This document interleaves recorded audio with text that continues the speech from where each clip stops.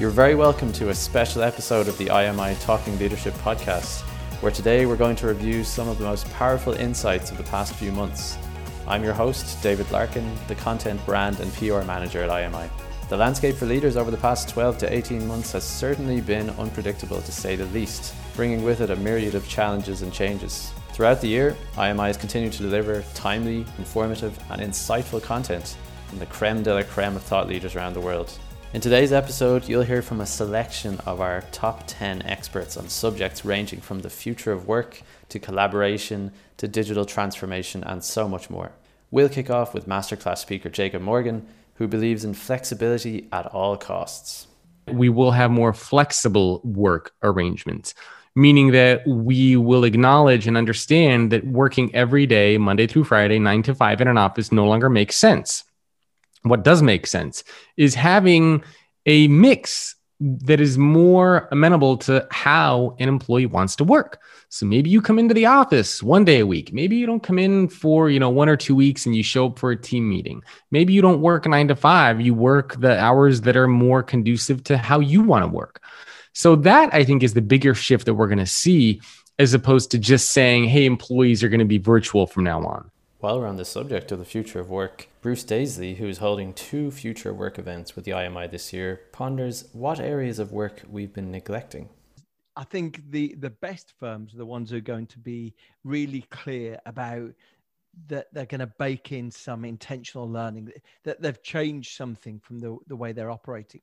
I think we could otherwise find ourselves very easily starting to edge towards being back in the office 4 days, 5 days again, rather than thinking specifically work consists of a series of different hats. It consists of a series of different modes. And probably the one that we've neglected the most in the last 12 months is the idea of deep work, of concentration, of good stuff coming from when we focus. We've spent a lot of time in these energized video calls or pretending to be energized while doing emails and video calls. I think the thing that we've neglected is the stuff that's probably been pushed to later evening sitting at the kitchen table, which is powering through documents, writing things, thinking about things, and probably tackling those things when we're exhausted isn't the recipe for big innovative breakthroughs, really. And speaking of big innovative breakthroughs, leaders have had to be agile over the past year or so, prioritizing evolution over revolution. However, Lisa Gill, whose session made up part of our People Strategy Network, says that some leaders may need to check their blind spots. For many leaders, all of the qualities and skills that I've developed and I've been rewarded for to get me to this place are also the things that will in a sense, get in the way for me to be a really empowering, coaching kind of leader.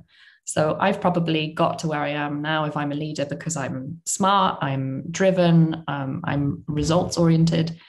And all of these things mean that I can become parental in the sense that I become overly responsible. I kind of become pushy.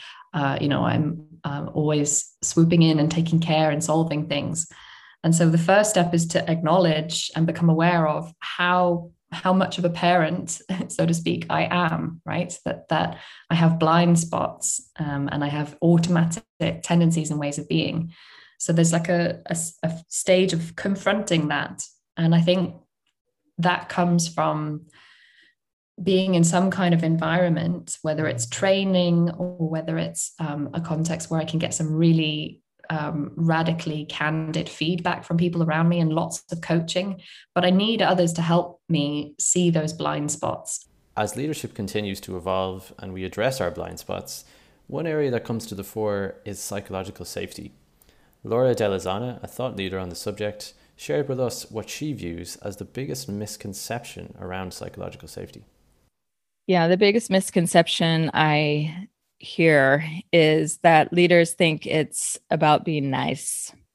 I was working as an executive coach to a senior leader in a high-tech company, and he said, "Okay, I'm coming along with you." It was one of our first meetings. He said, "All right, I'm with you. I get it, but on one condition, don't make me soft." And I sort of laughed, but I got it. I said, absolutely. So this is not about being soft or nice. It's not about job security. It's not about shielding conflict or avoiding conflict. That's the opposite of what breeds a sort of safety and trust in a team, is knowing instead that we can have these hard discussions. We can oppose each other. I can oppose the leader if I'm a team member. We can talk about touchy subjects with a level of respect, of empathy, and a intention to understand rather than just being understood. And when we talk about understanding, one of the crucial pieces of the leadership puzzle is purpose. Kerry Fleming delivered a mini masterclass on the topic this year. I asked her what she thought leaders' priorities should be for the next few months. I think the priority should be for businesses and their leaders to sit down and figure out why they're in business and go back to the start, like, why are we in business? What is our purpose? What are we doing? And be willing and able to turn the whole thing on its head and say, this is what we started doing. What is out there now? It's like almost emerging from some sort of kind of nuclear holocaust, where you come out of this cave blinking, wondering what the landscape is going to be like, wondering how consumers are going to behave. What are they looking for? What's happening? So you have to be willing to go out there with curiosity and figure out whether your business structure or model is still relevant, in fact. To fully reach our potential and realize our purpose, of course, we need to have clarity of purpose. Hal Gregerson, one of this year's masterclass speakers, says it all starts with the simple act of noticing. Whether it's Mary Barr at GM, Jeff Bezos at Amazon, Nick Baton at ASOS there in England, it's like those folks, they are stopped by surprising things. They stay, they watch, they listen, they talk, they engage, they're uncomfortable, they're reflective, they ask, they get asked. And at the end of that, they get new ideas. They see the world differently and they move it forward. One key shift that has occurred since the onset of the pandemic is an increased focus on well-being. Evelyn Johnston, who held a webinar for IMI this year, explains how the power of questions can help to diagnose your mental state at work. A fairly senior executive that I was coaching 2 weeks ago, she described a situation where it's back-to-back meetings, there's no let up, her commute has turned into 2 extra hours in work, which is in her bedroom at home. And she probably spent 15 minutes introducing the whole concept of how stressed she was. And my first question was, who's asking you to do those hours? And literally there was 30 seconds of silence. And she went, nobody. And my next question was, is there an expectation within the organization? No. And my third question was, would anybody notice if you weren't working the 12 hours every single day? And she went, no. And when we started looking at the cause of the stress, it was actually her perception and her perceived perception of what other people expected of her. So a lot of the stress that we experience in the workplace and in our own home life is actually our own thinking around what we should and should not be doing. And as leaders put on their thinking caps for the next few years, one of the themes that's emerging is digital transformation. Tony Maroney, who held a mini masterclass on the subject for IMI, explains what the fuss is all about and why some leaders are shying away. Everyone's talking about digital transformation, but very few people have actually gone to the effort of defining what they mean by digital transformation. So the net result is you have a lot of ambiguity and misperceptions as to what digital transformation means.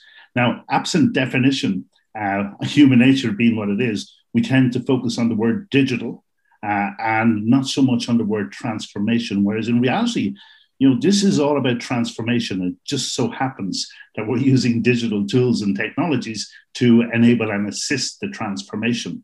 So I would say is, look, when people hear the word digital, it immediately takes them out of their comfort zone. They start thinking that this is about technology.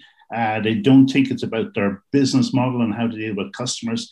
And that creates anxiety in organizations, because if you're not in your comfort zone, you're not going to engage fully on it.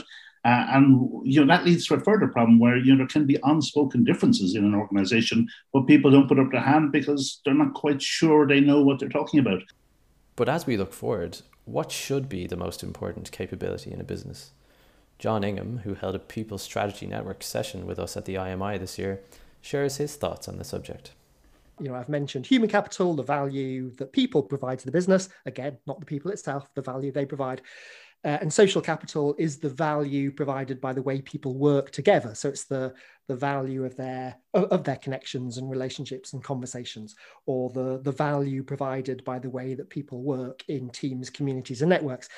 And because work has become a lot more collaborative, before the pandemic as well as during and after, social capital has become a lot more important actually than human capital. Mm-hmm. So, it's a good example of that best fit type of approach. If we really think about best fit and we understand that social capital is actually the most important capability in organizations today, then it really means that we should be managing, measuring, developing, rewarding teams and networks rather than simply people, which not that many organizations are. What is certain going forward is that creating connections will be pivotal for success, as expert in virtual leadership Jennifer Dowling explains.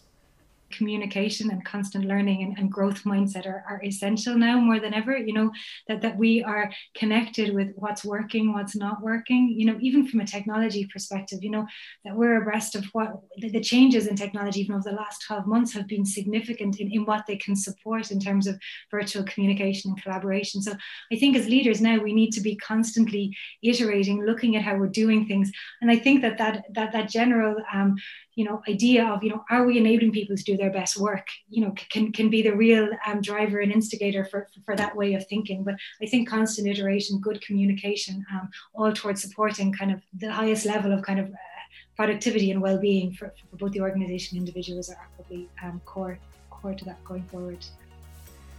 That concludes our summer review of the top insights of the year so far. To learn more about IMI's thought leadership offering and membership, please visit imi.ie. And until next time, thank you very much for listening, and do take care.